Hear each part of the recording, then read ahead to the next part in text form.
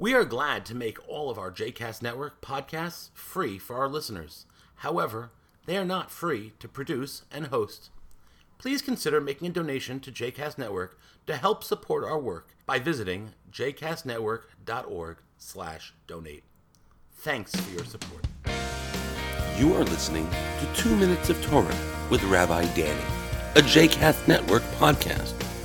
For more information about Rabbi Danny, please visit rabbidanny.com.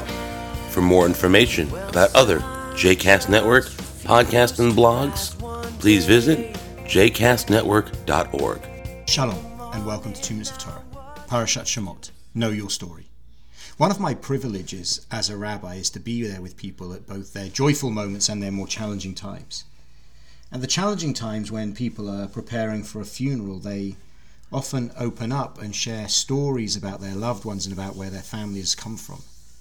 I always feel blessed to hear the history of a family, hear those stories of generations past, dating back for sometimes hundreds of years.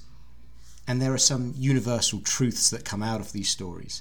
But most important, it's clear that in these stories that the preservation of memory is such a gift that people have and something that they really carry forward with them. As we begin this week's Torah portion of Shemot and therefore begin our second book of Torah, in many ways we are transitioning away from Genesis, Bereshit, from the story of our patriarchs and matriarchs as we enter into the story of our community as they are in Egypt. But it's important to note how we begin. We don't begin immediately with the present. Instead, we begin with the past. Shemot begins, "These are the names of the sons of Israel who came to Egypt with Jacob, each coming with his household. Reuben, Shimon, Levi and Judah, Issachar, Zebulun, Benjamin, Dan, Naphtali, Gad and Asher.